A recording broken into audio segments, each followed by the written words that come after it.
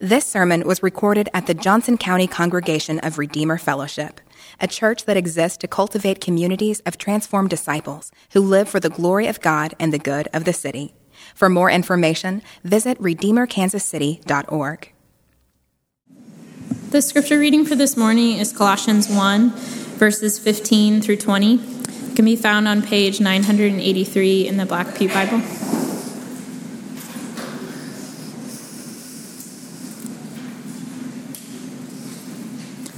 Colossians 1, starting in verse 15.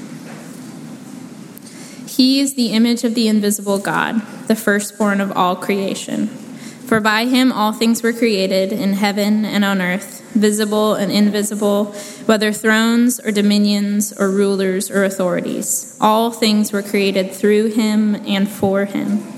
And he is before all things, and in him all things hold together. And he is the head of the body, the church. He is the beginning, the firstborn from the dead, that in everything he might be preeminent. For in him all the fullness of God was pleased to dwell, and through him to reconcile to himself all things, whether on earth or in heaven, making peace by the blood of his cross. Good morning, everyone.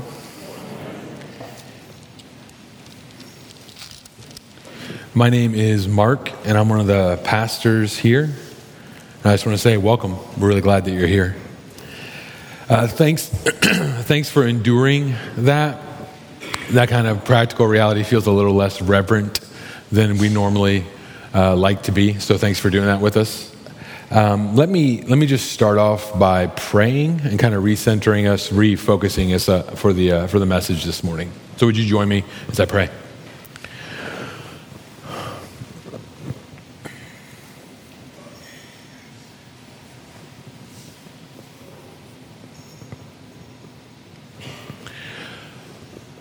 Spirit of the living God, I ask that you would turn our hearts toward the preeminence of Christ. I ask that you would open our spiritual eyes. I ask that you would unstop our ears. I ask you would make our hearts tender and receptive to the reality of the supremacy of Christ over everything.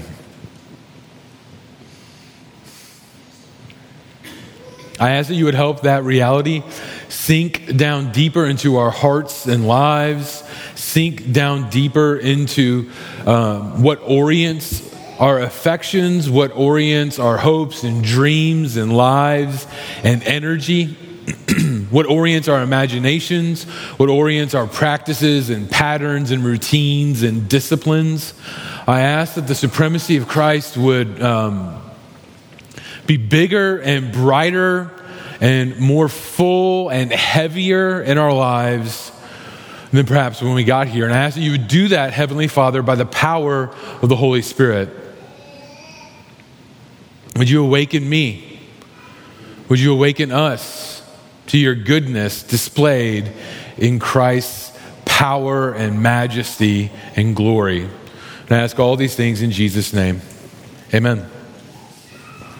Amen. Hey, last week, Andrew walked us through the shape and content of this text, and he walked us through some of the key pieces that we needed to understand in order to grasp some of the weight of what Paul wrote down.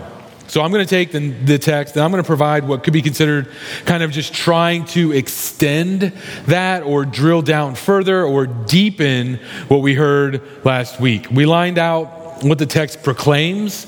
We lined out what it declares. And this week, I'm going to spend time preaching about what kind of implications kind of cascade from the nature of these claims. I'm going to spend time unpacking some of the necessary understanding and the natural consequences that trickle down from such monumental statements.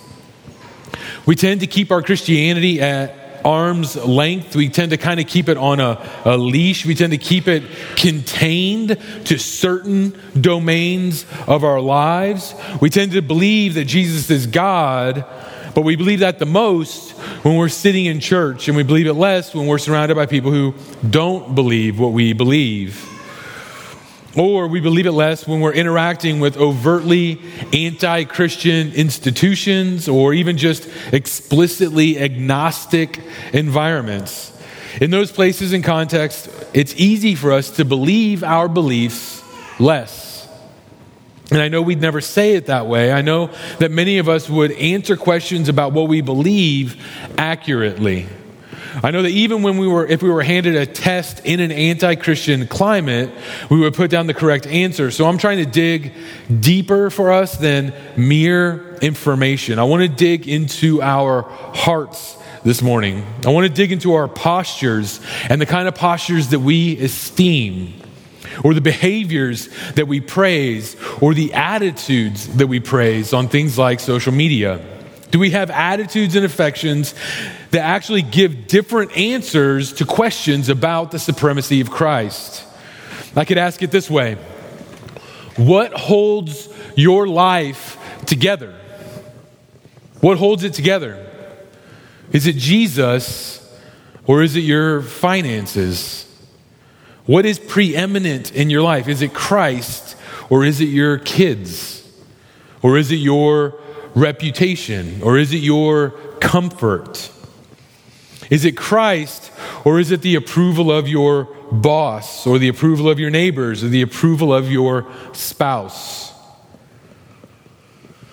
We can fill in the right answer, that Jesus is preeminent, Jesus is supreme over everything answer on the test, but then our hearts are tossed to and fro because we won't be stabilized by him. We won't be held together by him, not because he can't do it, but because we want to be held together by someone or something else. And primarily, we want to be held together by ourselves, by our own ideas, our own plans, our own strategies for salvation. It's why we're tempted to add Christ, just like the Colossians were tempted to add things to Christ. We want to come up with our own answers. I want to come up with mine. And instead of wanting Jesus to be who he claims to be, we want to figure it out on our own. And I know that because we tend not to listen to him, or he says things and we flat out just don't believe him. And it's easy to believe him here when we're all singing and loving one another. But the patterns of our lives, the rhythms of our lives, many times reveal a different reality. And Christian maturity is being able to look right at that by not shying away or trying to avoid that. Christian maturity isn't being perfect, it's being imperfect in very specific ways and being able to face it and not pretend that it isn't happening. It's not being like a man who looks in the mirror and sees what they really look like and then walks away and completely forgets what he saw, James tells us. So today, like every single Sunday, we're going to look in the mirror, the perfect mirror of the Word of God, and we're going to find spinach in our teeth. And we'll be tempted to walk away and forget that. But we want to see rightly and then deal with what we find, because God does not show you your sin. God does not expose your weakness. God does not reveal your foibles to you because he wants to rub your nose in it, or because he wants to laugh at you or shame you or point to your sin and mock you or embarrass you or try to make you feel stupid for it. He points out your sin and your weakness so that you can be free from it. From all the fears in your life. Free from the fear of being found out. Free from the fear of not fitting in, the fear of not keeping up with the Joneses, the fear of seeing who you really are, a sinner and a deeply needy person. You see, the fear of God is the beginning of wisdom, and the way that the fear of God works is when you're fearing God, that sets you free from all the other fears in your life. So what we need is to hear the facts presented to us in this text. This explanation about Christ is the way things are. So we should come to grips with that and then work really hard to notice areas of our hearts and areas of our lives where the true way that things are challenges the way we act toward them. Where Christ's supremacy challenges the ways that we love other people. Where Christ's supremacy challenges the ways that we behave. I'm convinced that we need more than anything is to see those challenges beyond merely giving mental assent to the facts of this text, much like the way that we would give mental assent to the fact that Mount Everest is the highest mountain in the world. We need to be awestruck by that reality. We need to feel the weather that surrounds the mountain of the preeminence of Christ in real time in our real lives. And I want to help us get up close against the mountain this morning so that we look up and see it and feel the sheer tonnage of the glory of the preeminence of Christ towering over our entire lives, towering over your pain, towering over your sin, towering over your weakness and frailty, and demanding that we reckon with it. That's my goal this morning, because Christ wasn't given a list of altogether new objectives to be accomplished by God the Father. He wasn't the sequel to a movie storyline. He's the reason for everything. Everything. He's the reason for everything that was. He's the reason for everything that has been, that will be. And my deepest longing is that we would love that truth and not merely agree with it. That we would take comfort in it, and that we would hope and delight in it. And we're going to do that today by trying to be amazed by the preeminence of Jesus Christ. We're going to do that today by trying to be amazed by Christ's preeminence over all creation, his preeminence over the church, his preeminence in his presence, and his preeminence in the reconciliation of all things. First, Christ is preeminent over all creation. Look with me again at verse 15. It says, He is the image of the invisible God, the firstborn of all creation. For by him all things were created in heaven and on earth, visible and invisible, whether thrones or dominions or rulers or authorities. All things were created through him and for him, and he is before all things, and in him all things hold together. Stop. What's the impact of those kind of statements on our lives? What's the impact of those statements on your life today? Why does it matter on a Monday afternoon that Christ is preeminent over all creation? Those are the kinds of questions that I want to ask this morning. Questions that are really sophisticated, like, who cares? So what? We can so easily do church just like the way we do everything else in our lives. Astonishing truths shouldn't become white noise in our lives. We just read that everything that you can think of, everything that you can perceive, everything that you can learn about or discover or explore about the universe is because of Christ. Firstborn of all creation does not mean born first from out of creation. It means he is superior over all of everything. Christ is over all creation in authority and rank. He was, period, before anything was. And Christ, get this, he distributes existence to everything else. He gives being to all other creatures and created things. Andrew said this last week. There are two conceptual categories that exist. There is God, and then there is everything else that isn't God. And we exist in a categorical reality that God exists outside of and breaks into. John 1 says, in the beginning was the Word, and the Word was with God, and the Word was God. He was in the beginning with God, and all things were made through him, and without him was not anything made that was made. And you can't contemplate that too much. You can't look up at the enormous truth too much. You can't ogle and stare and gawk at that reality too much. It's good for you when your jaw hits the floor. When you reflect on the enormity of Christ's preeminence over everything. Over everything. John 1 reminds us of that.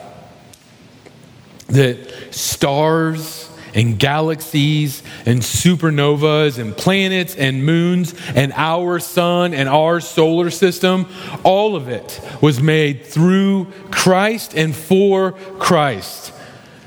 Mountain ranges and the Grand Canyon and rainforests and oceans and rivers and landscapes, all of it was made through Christ and for Christ. He ranks in complete authority over all demons and all angels and all governments and all powers and all principalities everywhere. And these things went from non-existence into existence through him and for him. From the bottom of the ocean where there exist animals that we'll never even know about, all the way to subatomic particles that are so small that it hurts our brains to think about them, and every single space in between. All of it exists through him, and all of it exists for him, and he's the one that holds all of it together. Christ assigns and he preserves cohering. He preserves consisting. He keeps the universe working. All the workings of all created things in the universe owe their consisting to Jesus Christ. There's about 8 billion people in the world right now, and all of them owe every breath to Christ holding their bodies together. Every blood vessel, every cell, every gland, every single part of them holds together every millisecond of every single day because Jesus Christ tells it to.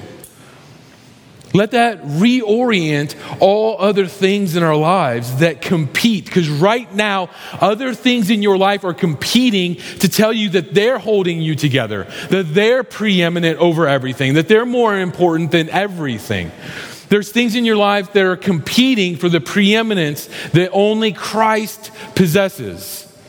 All other religious ideas, all other concepts or ideas about how to be whole and healed, all other ideologies, all other philosophies of men, all of them sit down here below and underneath all of his authority.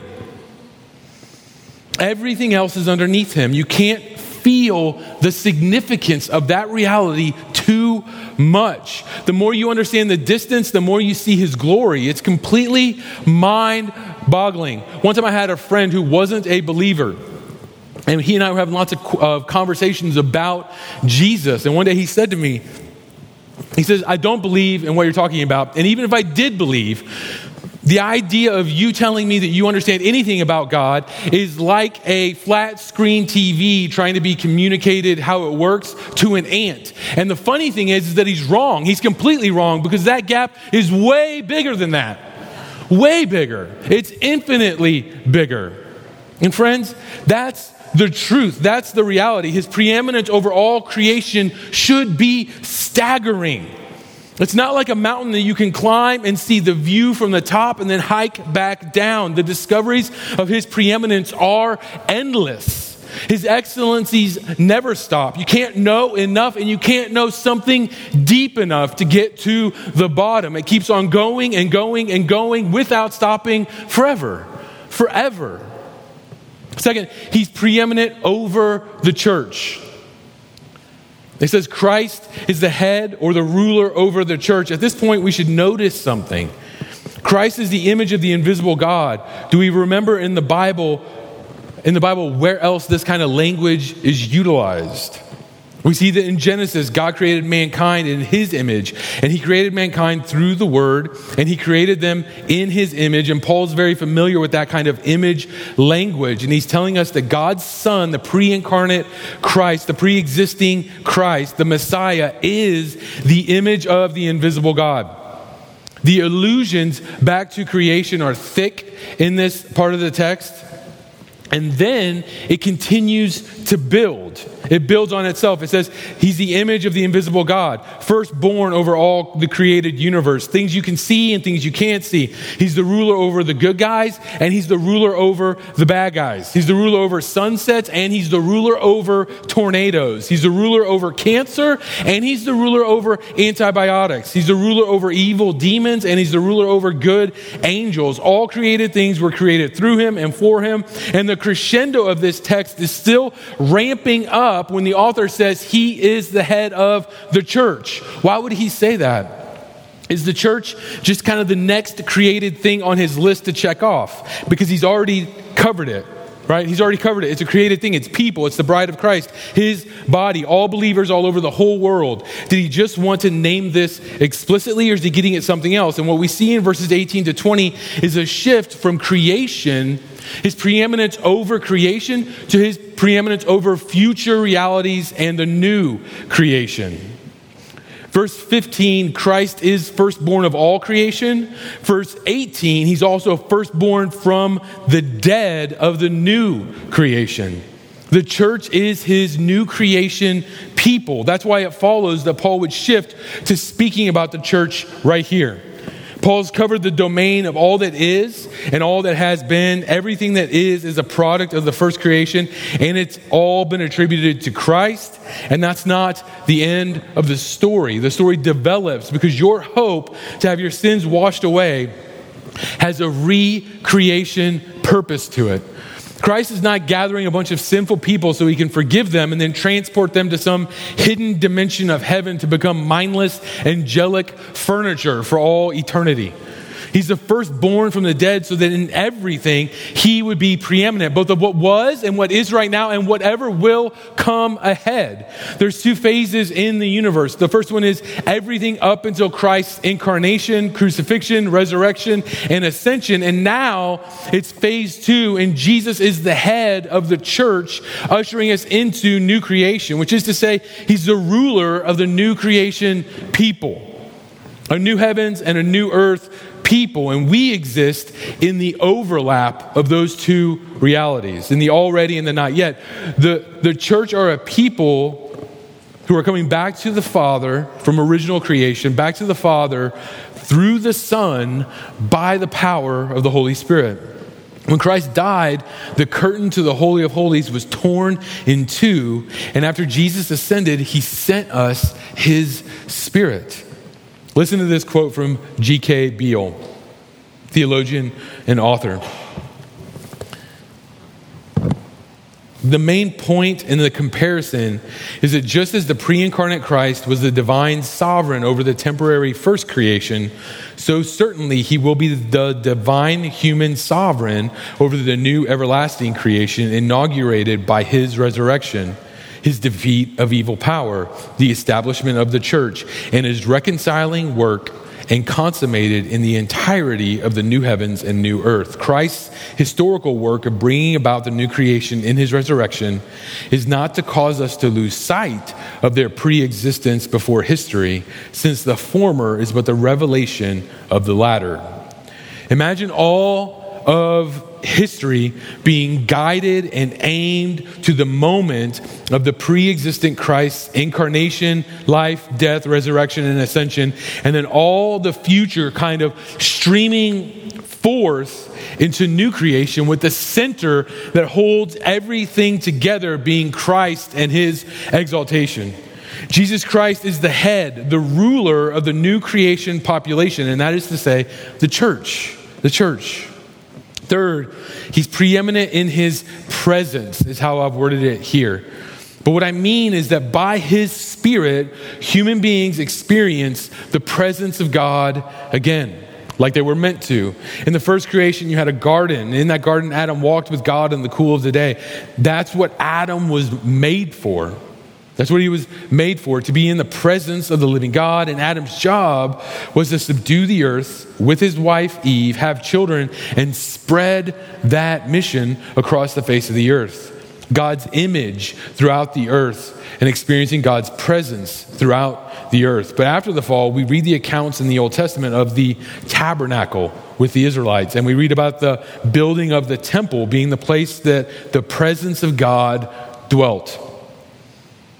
If you wanted to be close to the presence of God, then you had to be close to the tabernacle, or you had to be close to the temple, or later in history, the temple. One theologian puts it this way: the presence of God's Holy of Holies, the presence of God's Holy of Holies on earth was the most preeminent reality in Israel. It was the thing that set them apart from everybody else. And the point is that the presence of God on earth at that time was specifically located in a way that it wasn't in the beginning. So today, if you want to be with God, if you want the presence of God, where do you find it now? And you find it here. The answer to that question is through union with Christ. Listen to this quote: God's tabernacling presence on earth has now been more fully expressed in Christ's incarnation than in the old architectural temple. And God was well pleased. It pleased him to do this. The Spirit of Jesus continues that earthly presence in the church as the true form of the temple since Christ's ascension. That fact will be critical when we begin to face some of the false teaching that's threatening the church in Colossae. And that'll be more in the chapters to come. The idea that in him, all the fullness of God, in him, all the fullness of God was pleased to dwell. Jesus said, if you've seen me, you've seen the Father. That means whatever in your life is luring you away from the presence of God to the presence of other saviors is insufficient and is idolatry. His words and his works are what you need in your life. They're all that you need. To add anything to Christ adds nothing to your proximity to God. Asceticism, rules, regulations don't get you any closer to God. New Age spirituality or transcendental meditation or religious traditions or your family patterns and habits, none of it gets you closer to God. Wholeness, purpose, meaning, all of it comes from union with Christ. Whether you're searching for God or you're just searching to belong somewhere, searching for a family, it's found in Christ. If you're lost, you can be found in Christ. If you're alone, you can be adopted into the family of God through Christ. If you find yourself flimsy and tossed around by the newest trends, sturdiness of mind and heart and soul is found nowhere else but in Christ. If you're broken, healing comes from Christ. If you're in sin, forgiveness comes from Christ. If you're struggling, power comes from the Spirit of Christ. If your life is in shambles or your heart's in shambles, in Christ, all the fullness of God was pleased to dwell. He's the preeminent place for the presence of God. Fourth, he's preeminent in his work of reconciliation. The brokenness in this world is not how the story ends. In the Bible, we can see the kind of broad movements of creation, fall, redemption, and restoration. And restoration requires that things be reconciled. And not merely reconciliation of people, but the reconciliation of all things. All things will be renewed and restored and reconfigured, and Christ is the source of all of it. All the consequences of the fall will be reversed through the power of the cross of Christ. The reconciliation of all things is a wholesale restoration, but this text does not mean that every person will be saved. It means that all things will be dealt with and resolved. Those that are in Christ will be reconciled to the Father forever in the new creation, and those outside of Christ will be reconciled to their eternal state outside of Christ in outer darkness. You see, in the end, everything will be squared. Those who repent and believe and love God will be squared with his salvation and his rest, and those who reject Christ will be squared with his coming judgment. This text is far from an argument for universalism. It's emphasizing Christ's finality, Christ's preeminence in fulfilling completely all the work that he set out to accomplish. Listen to this, theologian. This text does not indicate universal salvation, but that at the consummation, Christ will bring about a harmony of all things in the new eternal creation after decisively judging evil and putting it in its judicial place. Thus, the idea of reconciliation in this passage is a reference to the restoration of all things. Christ will bring about the final order to the reordering of the entire cosmos. Christ will bring perfect execution of justice in his cross, or the perfect execution of justice in hell, in the outer darkness. Christ will bring harmony where there is disruption and disharmony, and Christ will bring beauty to places that look destroyed. Christ will bring reconciliation to everything that exists in the new creation. This is Christ's eschatological preeminence. By the blood of his cross, he makes peace, and the peace that he makes one day will be the peace that characterizes the entire creation. And as we move around the corner to close this morning, I want to ask us again, what kind of impact does an impressive text like this have on us? Do you feel the weight of it? Does it matter to you? Who cares? So what? And when I try to answer that question in my own heart, I'm struck by one aspect of Christ's preeminence that's deeply implicit in this text, but that we can easily miss if we read past too quickly. All things in the first creation were created through him and for him, and all things in the new creation will be created through him, and they will be for him. We read elsewhere in the Bible that Christ is the Alpha and the Omega. He's the beginning and the end, and in the middle is you and me. So, I began today pleading with us to be amazed at the majesty of the mountain of the glory of Christ. And I began pleading with you to see the height and depth and width of his supremacy above and beyond everything else in your life, everything else in our lives. And I want to turn this message before I'm done to another aspect of his supremacy, and that's his love for his bride. Romans 8 says it this way: what then shall we say to these things? If God is for us, who can be against us? He who did not spare his own son, but gave him up for us all, how will he not also with him graciously give us all things? Who shall bring any charge against God's elect? It is God who justifies. Who is to condemn? Christ Jesus is the one who died. More than that, who was raised, who's at the right hand of God, who indeed is interceding for us. Who shall separate us? Who shall separate us from the love of Christ? Shall tribulation or distress or persecution or famine or nakedness or danger or sword, as it is written, for your sake we're being killed all day long, we're regarded as sheep to be slaughtered? No. In all these things we are more than conquerors through him who loved us.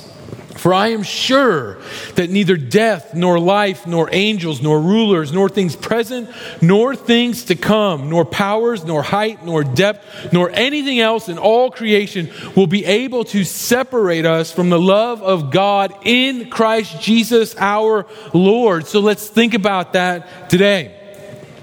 He can make that promise because he's preeminent over all that stuff. He can make that promise because he's preeminent over everything with love for you. Over tribulation. He's preeminent over distress. He's preeminent over your persecution or your famine or over poverty or danger or violence or sickness and disease. He's preeminent over life. He's preeminent over death. He's preeminent over angels and rulers. He's preeminent over what you're facing right now. And he is preeminent over what you will face in the future. He's preeminent all the way to the top and all the way to the bottom. And that's why his love can always reach you. Always. He's the image of the invisible God. All the fullness of deity dwells in him. He's the firstborn over all creation. He's the firstborn from the dead. He is before all things. By him, all things were created, both in heaven and on earth. They were created for him, and they were created through him. And then he died on a cross in the most glorious act of love for you, in the most glorious act of loving submission to his own Father.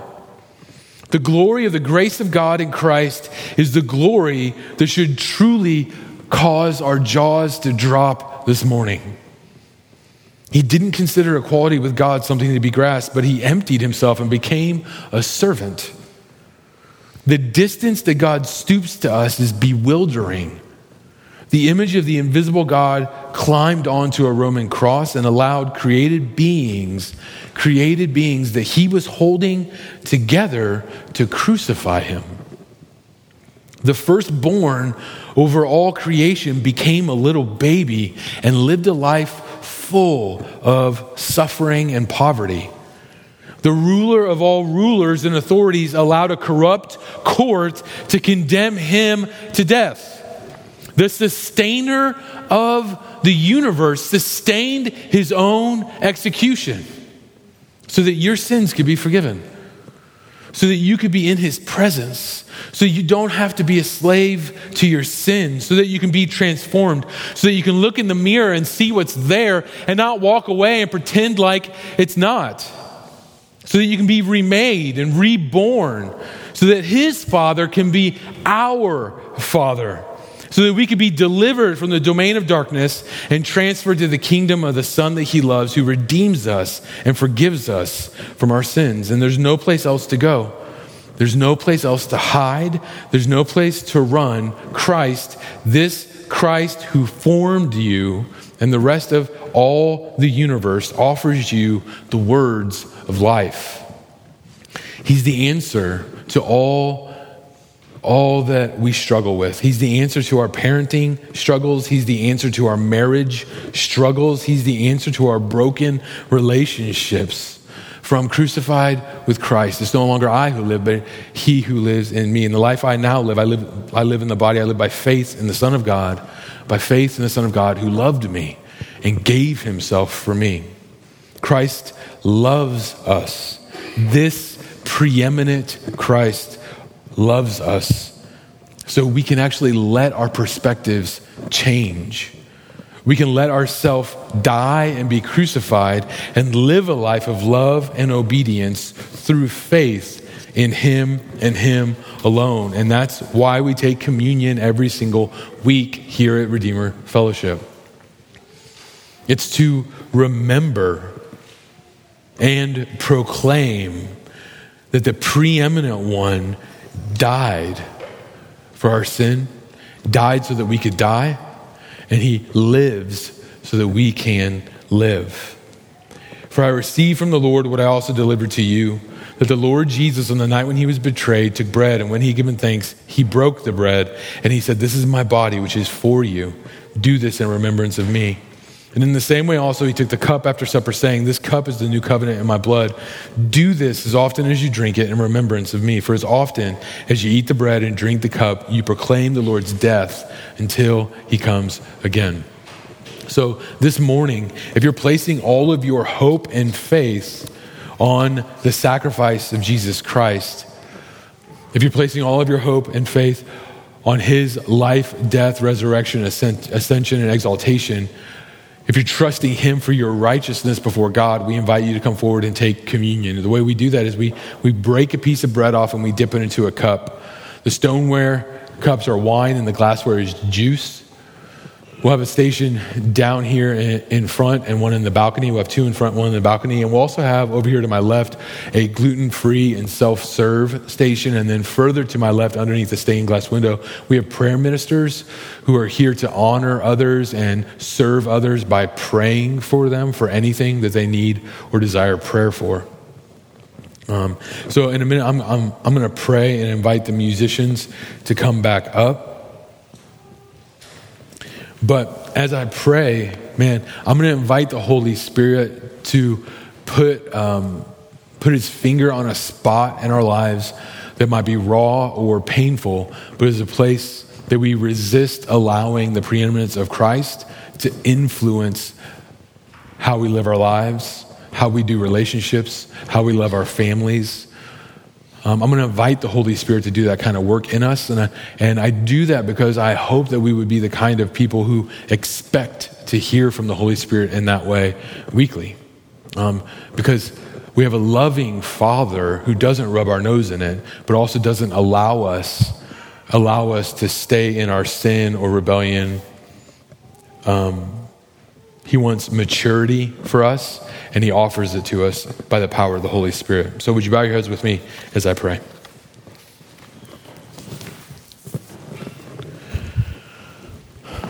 So Heavenly Father, would you transform us by the power of your Holy Spirit?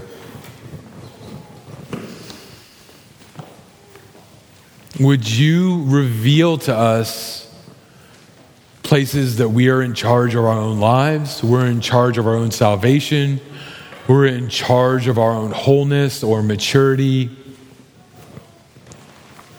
our own confidence or self-esteem, or like places that we are defensive or resist the invasion of your love into our lives.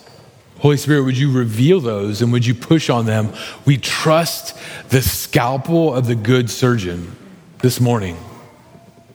We trust you. You're not messing with us. You don't get a kick out of our pain. You sympathize with our weakness. So before we take this, before we participate in communion, would you bring things to light for us to reflect on and to repent about? Would you turn our hearts to you again this week? And would you glorify Christ in our midst and in each one of our hearts this morning, I ask in the name of Jesus. Amen.